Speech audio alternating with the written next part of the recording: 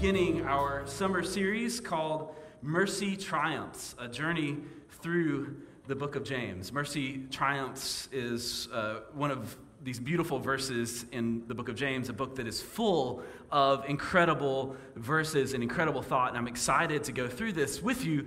But today, just to confess, we're going to do one verse of the book of James. That's as far as we're going to get. But don't worry, we're not going to be doing James for the next 6 years of our life. We're just going to sit here this morning because there's some neat stuff in the story of James and that we see echoing in that one particular verse. As we'll learn from that verse that we look at today, the author of James is a little skeptical on the way. So that should feel all right to the rest of us. That should be something that we resonate with. Because there's much to be skeptical about in our world, isn't there? It's hard to wrap our heads around that stuff, to know what to believe, to know what not to believe in our world. So, here's some facts about our world. Did you know that a single bolt of lightning, very, very frightening, contains enough energy to cook 100,000 pieces of toast? True. So college kids, there's a little money-saving tip for you. Take your toast outside when it's raining. Did you know that all of the Lego bricks ever created in the world, if they were clipped on top of each other, could reach to the moon 10 times? That's how many Lego bricks there are, and that's the only way to ensure that none of them get stepped on in the middle of the night when you're barefoot, is by stacking them all up like that. But it's even harder to know what to believe when what you've been taught seems to conflict with what you're discovering about the world. Like when you learn that a tomato is a fruit and not a vegetable. Scientifically speaking, a tomato is a fruit. We all know that. Tomatoes grow out of the ovaries of a flower and contain the seeds of a plant, so they're a fruit. We all know that, right? But which one of us is going to be the first one to put tomatoes on our froyo? It goes against everything that we've been ever taught, but truth always wins, so watch out for that froyo topping at your next place. But it gets especially hard and deep and difficult when religion gets mixed into this. When religion seems to bump into life or reason or experience or complexity. We start experiencing this word that was terrifying to me when I was younger, this word doubt. Doubt. Questions, uncertainty. I mean, we've all known doubt along the way, but for me growing up, this was particularly terrifying because in the context that I was in, church was not always a safe place to doubt, to have questions. That's what I felt about it. That we were supposed to be answer people and not question people. And so if I had more questions than answers, then where does that leave me? Because in many places in American Christianity, we've reduced faith to a set of intellectual propositions that we simply say yes to. Believe this specific set of things about God, about Jesus, about the Bible, about theology, about Tim Tebow, on and on are these things that we're supposed to ascribe to. And if you can say yes to those things, you're golden. But the moment that things begin to get a little bit more complex, and Tim Tebow's spirals start wobbling a little bit, and life starts wobbling, and it's nuanced, that moment that you can't quite wrap your brain around it all and get your intellect to line up just right. We start to worry that our faith is falling apart, that our certainty is gone, that our worldview cannot hold together, that somehow we're disqualified from being faithful because of our doubt. But that could not be farther from the truth. From the heart of the God who created this universe and all its beauty and complexity and diversity and quantum uncertainty. God is big enough for all of our questions. Even more than that, God invites us to ask, to seek along the way. Jeremiah 29:13, as Jacqueline read for us, says, "Seek me and you will find me." Seek.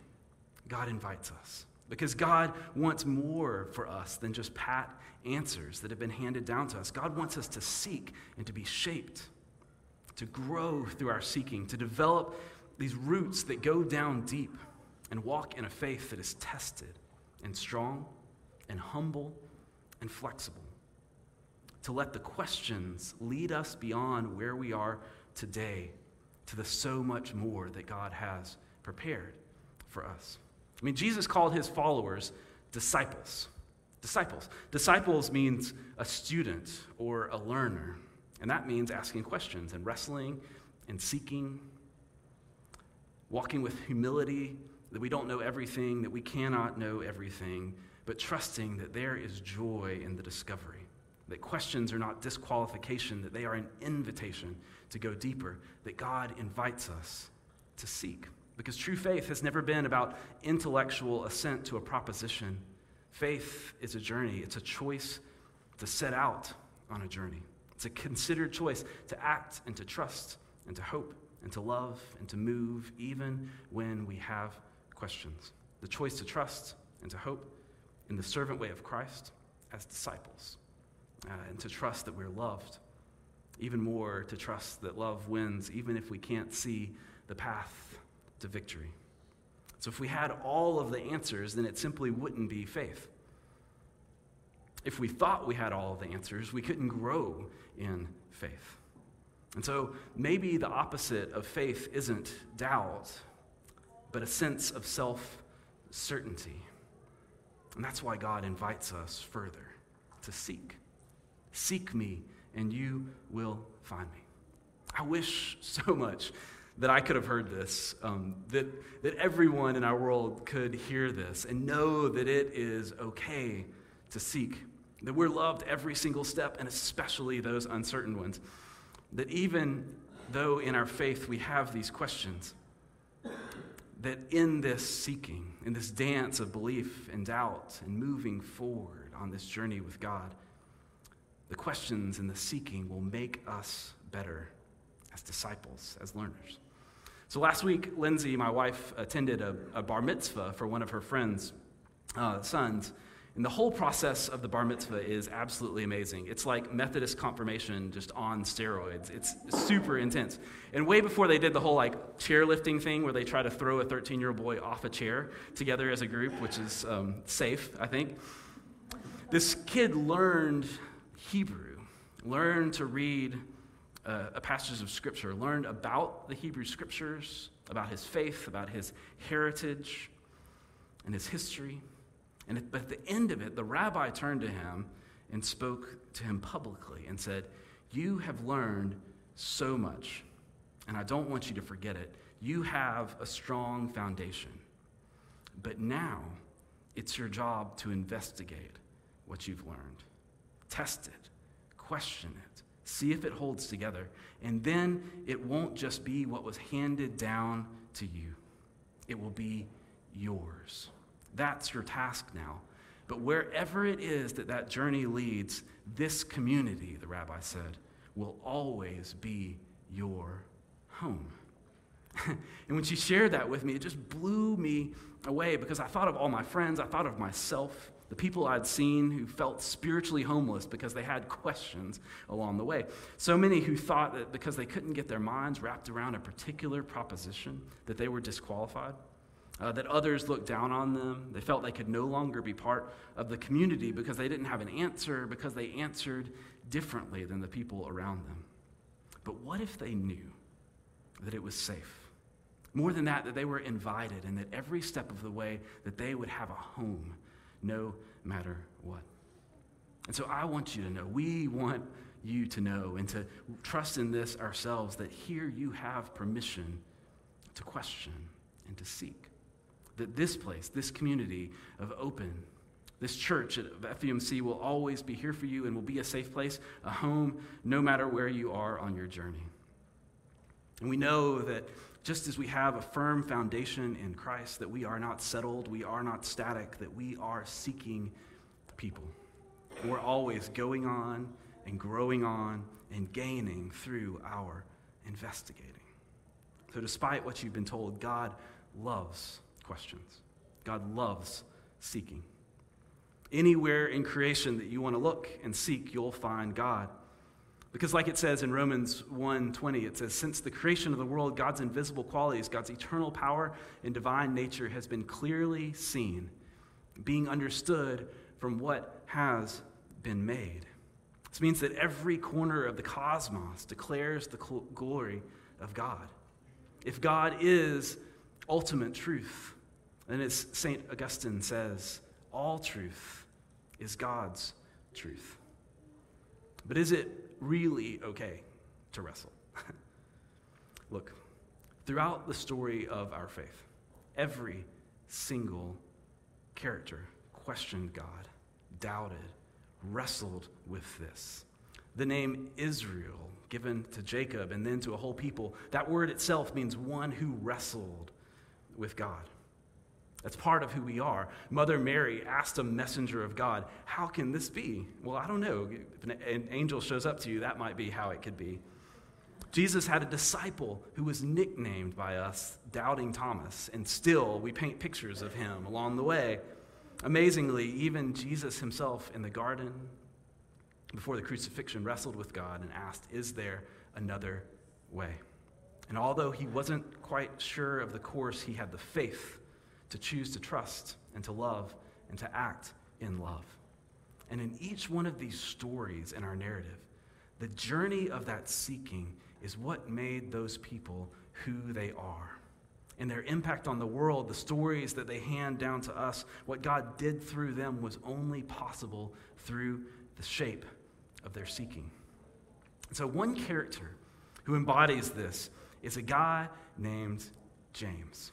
A guy named James who tradition says wrote the book that we'll be journeying through this summer.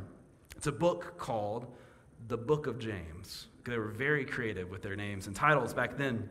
But James was a skeptic. James was a skeptic. And for most of Jesus' ministry, he did not believe, but he had a really, really good reason to be skeptical of Jesus. See, James was Jesus' brother. He was Jesus' half-brother. And just think about that. How hard would it be for you to believe that your brother, if you have a brother, was Jesus? I think he had good reason to be skeptical because he knew how often Jesus really washed his sandals. He knew what Jesus looked like before Jesus could grow a beard, which was strangely like Steve Nash, I think. He knew what Jesus wore underneath his robe, right? Which was, of course, a Beatles t-shirt, as it should be.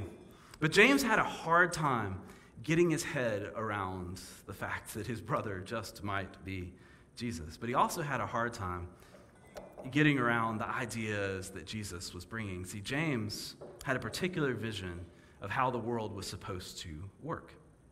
He was a serious and a devout Jew, probably in the Pharisee school. His nickname was James the Righteous, which is a serious nickname. He was a serious Orthodox Jew, and as a serious Orthodox Jew back in those days, James had a vision for the world that was predicated on right action. Follow the religious law and live right, and you'll be blessed, and the nation will be blessed. James was seeking God as hard as he knew how, but he couldn't get his mind around this Jesus thing, because Jesus was spreading this message that God was open and full of grace. That this good news that Jesus was spreading, it seemed pretty merciful, truly. It was inviting everyone and saying that God was open to all who seek. It was deeply challenging to James, and so he was skeptical. And so we see him a few times in the Gospels, in the stories of Jesus, and it was never a good thing when he showed up. Like in Mark chapter 3, it says, Jesus went home, and the crowd came, and when his family heard it, they went out to restrain him. For people were saying, he has gone out of his mind. He's preaching this radical message of love and of grace. And so his mothers and his brothers go out to try to bring him home. And at the end of Jesus' ministry, when Jesus has been condemned to the death penalty of the cross, his mother is there, but his brother James isn't. He was a skeptic. But the story of James that leads us to this book doesn't stop there. Somehow he stayed open, he kept seeking, and he wrestled with his hopes and his history and himself. And he kept seeking, and he found something that transformed his life. And by the time we reach the book of James, this is how James introduced himself. James, a servant of God and of the Lord Jesus Christ, to the 12 tribes in the dispersion, greetings. You can see his Jewish background there, but it says, James, a servant of God and of the Lord Jesus Christ. Something happened in his seeking, something real. To go from skeptic to servant, even though he was probably still a skeptic deep down, and you can see that come through a little bit in the book that he writes. He can say, I, James, am a servant of God and a servant of the Lord Jesus Christ, a servant of my older brother. Something happened. In fact, James had become the leader of the Jewish Christian Jesus followers in Jerusalem. So how did he go from skeptic to servant? This one who had been searching for so long.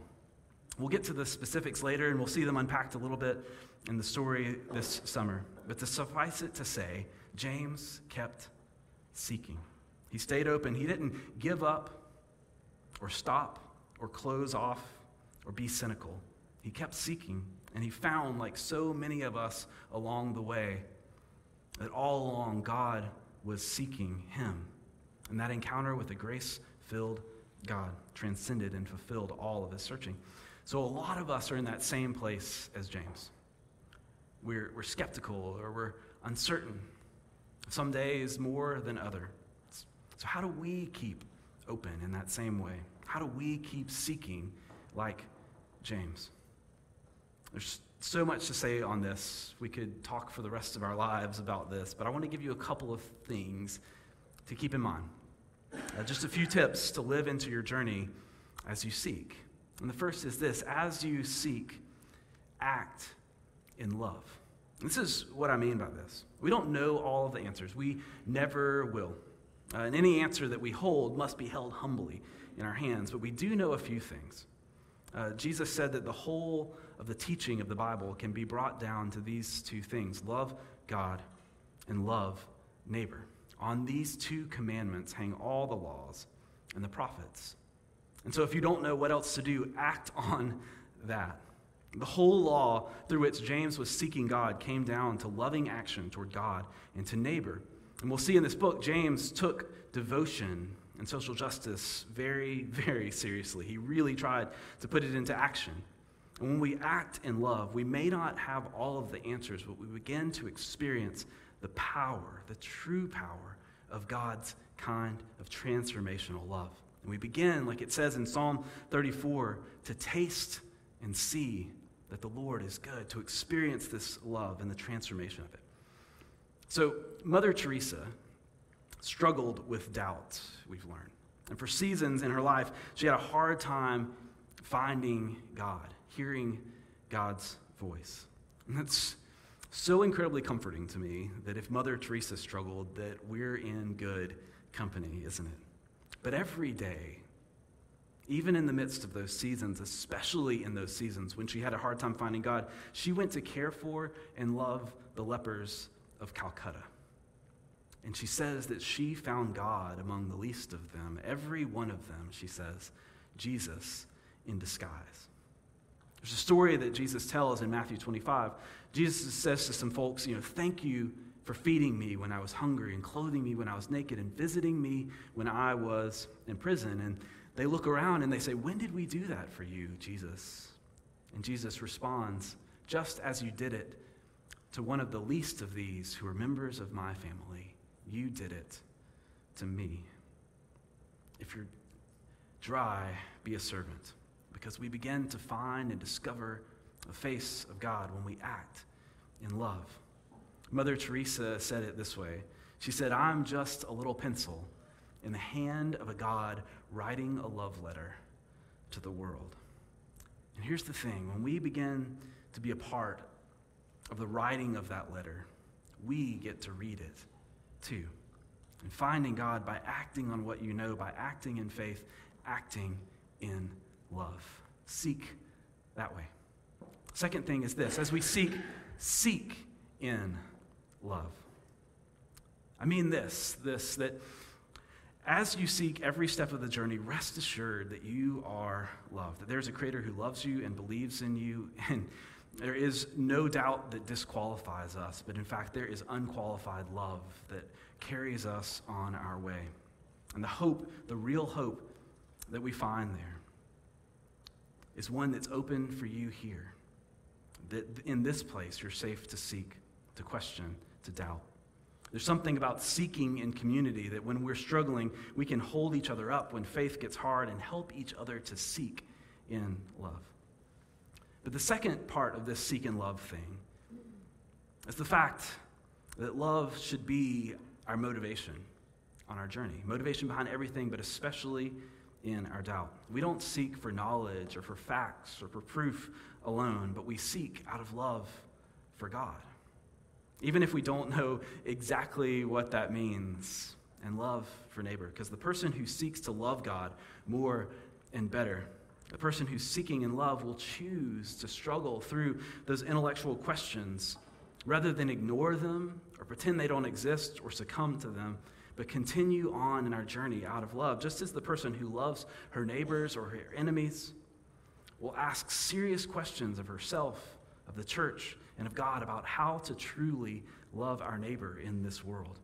Asking questions is what people who are in love do. When you first meet someone that you're interested in, right, what is basically the whole first date? It's a bunch of questions. Where did you grow up? What are you into? Who's your favorite Disney princess? What's your favorite Wikipedia page? Which is probably the same thing if you love Disney princesses. In love, questions are not offensive. They are ways to deepen a relationship and to grow closer to each other and be shaped by each other. They do not end as the relationship progresses. They only go deeper. And it's the same with our relationship with God. In the end, what we really seek is to know God, to know ourselves, to know our loving purpose in this life with others, to know love. And so it's love, not facts, that will ultimately satisfy our seeking. Paul wrote it this way in 1 Corinthians chapter 13. He says, "For now we see a poor reflection as in a mirror, but then we will see face to face. Now I know in part, but then I shall know fully, even as I am fully known." And then he goes on and he says, "These three remain: faith, hope, and love. But the greatest of these is love." On this journey, in this tension between knowing fully and being fully known, we must learn to abide in love and to seek in love. It's the greatest of these, even greater, Paul says, than love, than faith, because it calls us and empowers us along our journey. The third thing is this: on your journey of seeking, keep seeking. Keep seeking. Don't stop. Don't stop halfway or at half-truths or at apathy or cynicism. Don't stop at easy answers or pithy Pinterest posters. Even if you are a dude on stage with a mic, keep seeking. Keep seeking. Not that I've already attained, but I press on to the prize that is ahead. Paul says, "Seek me, and you will find me," says God. So I had a friend that I worked with in Israel. He was a wise man named John Pex. When he was living in the 70s, he was a bit older than me, he and his wife Judy were doing what they called the hippie circuit. They would travel to the great religious sites of the world in search of meaning, and they had hit Rome, they'd hit Greece, and Istanbul, and Giza in Egypt.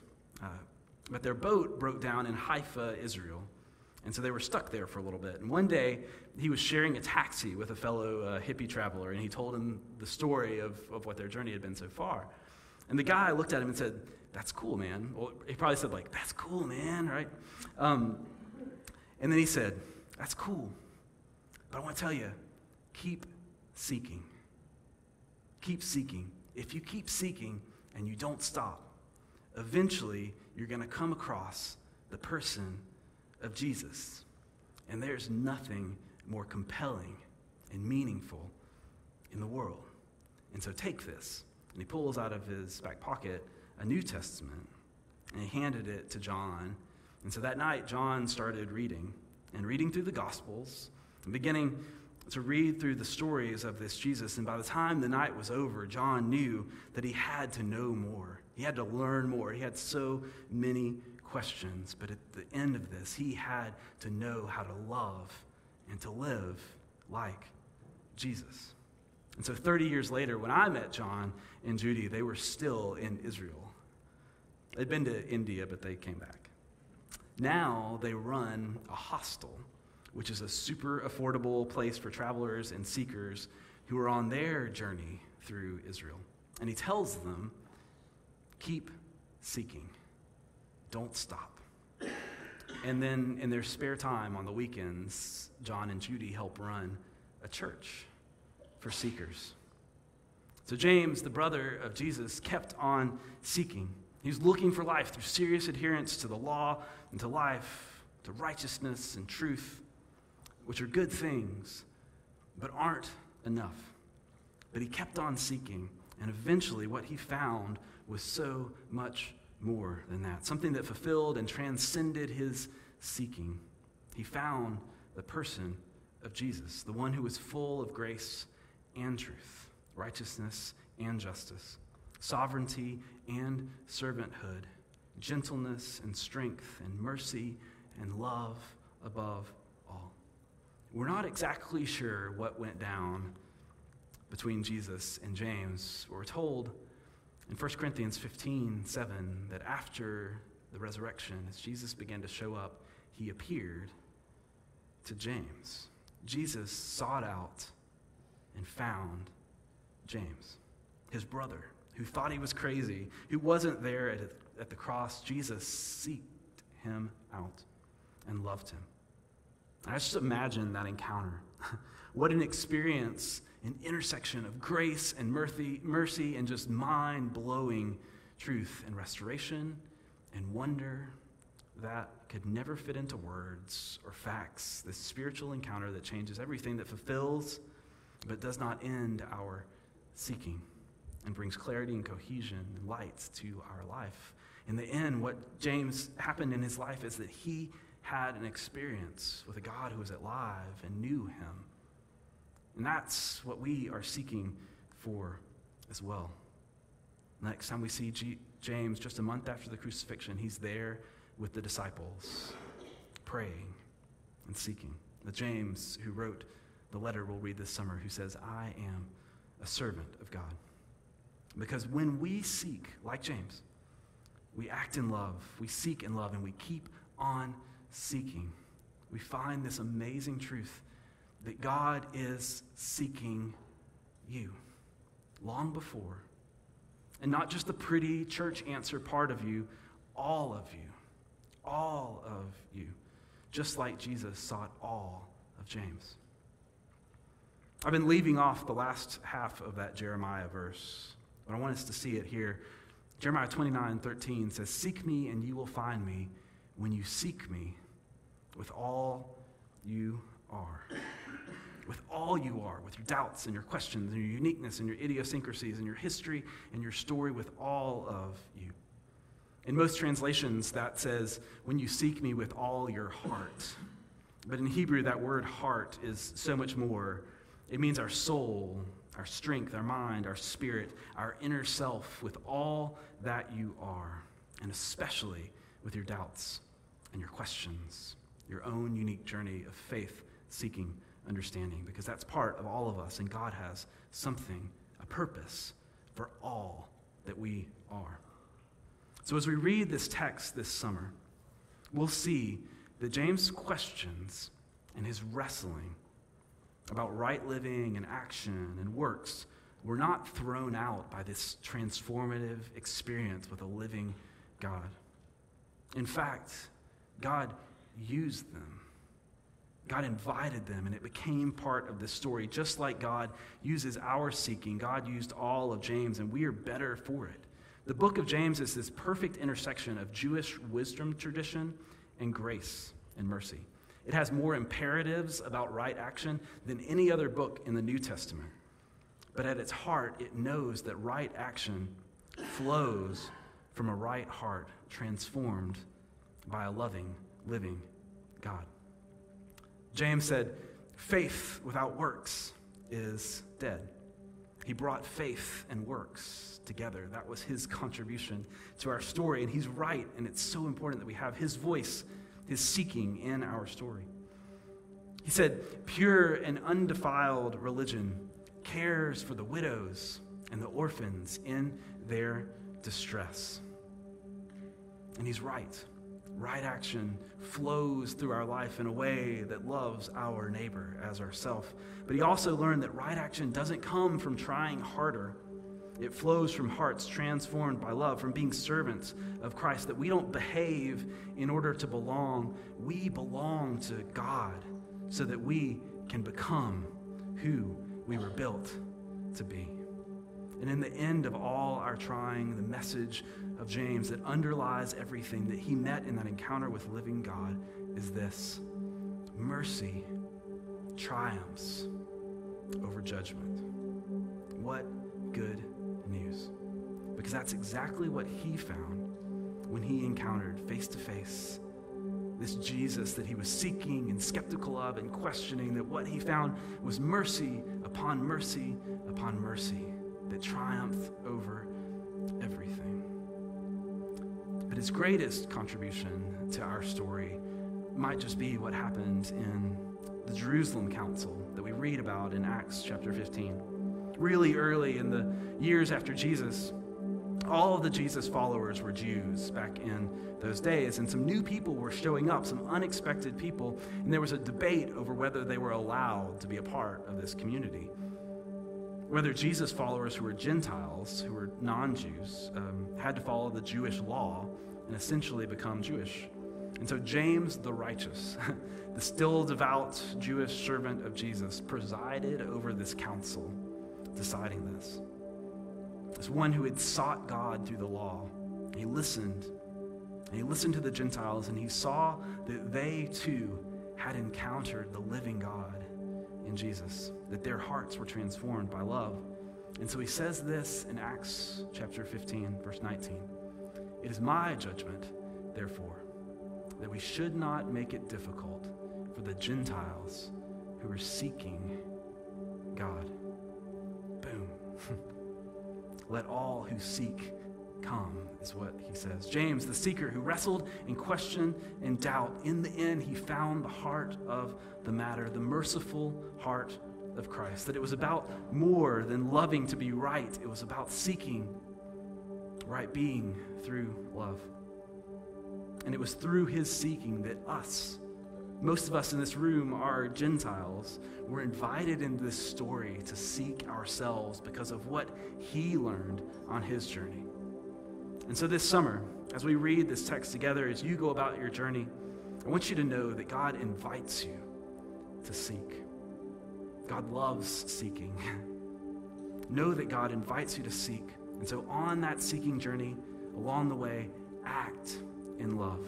Seek in love and keep on seeking. And know this, that this place can be your home. Because your journey, your seeking is important to what God's doing in you, what God's doing in the world, important to us as well. We learn so much from each other. So keep seeking God. And when you do, you will find, Scripture says, that God is seeking you, all of you, your questions and your doubts, the true you, the God who loves you and knows you and formed you. God is seeking you. So let's open our hearts.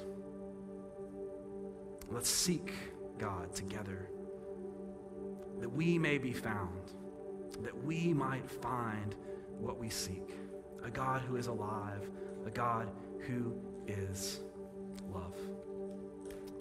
I'm excited to begin this journey with you. We'll get through a few more verses next week, and we'll go on this journey of seeking God along with Brother James. Let's pray together.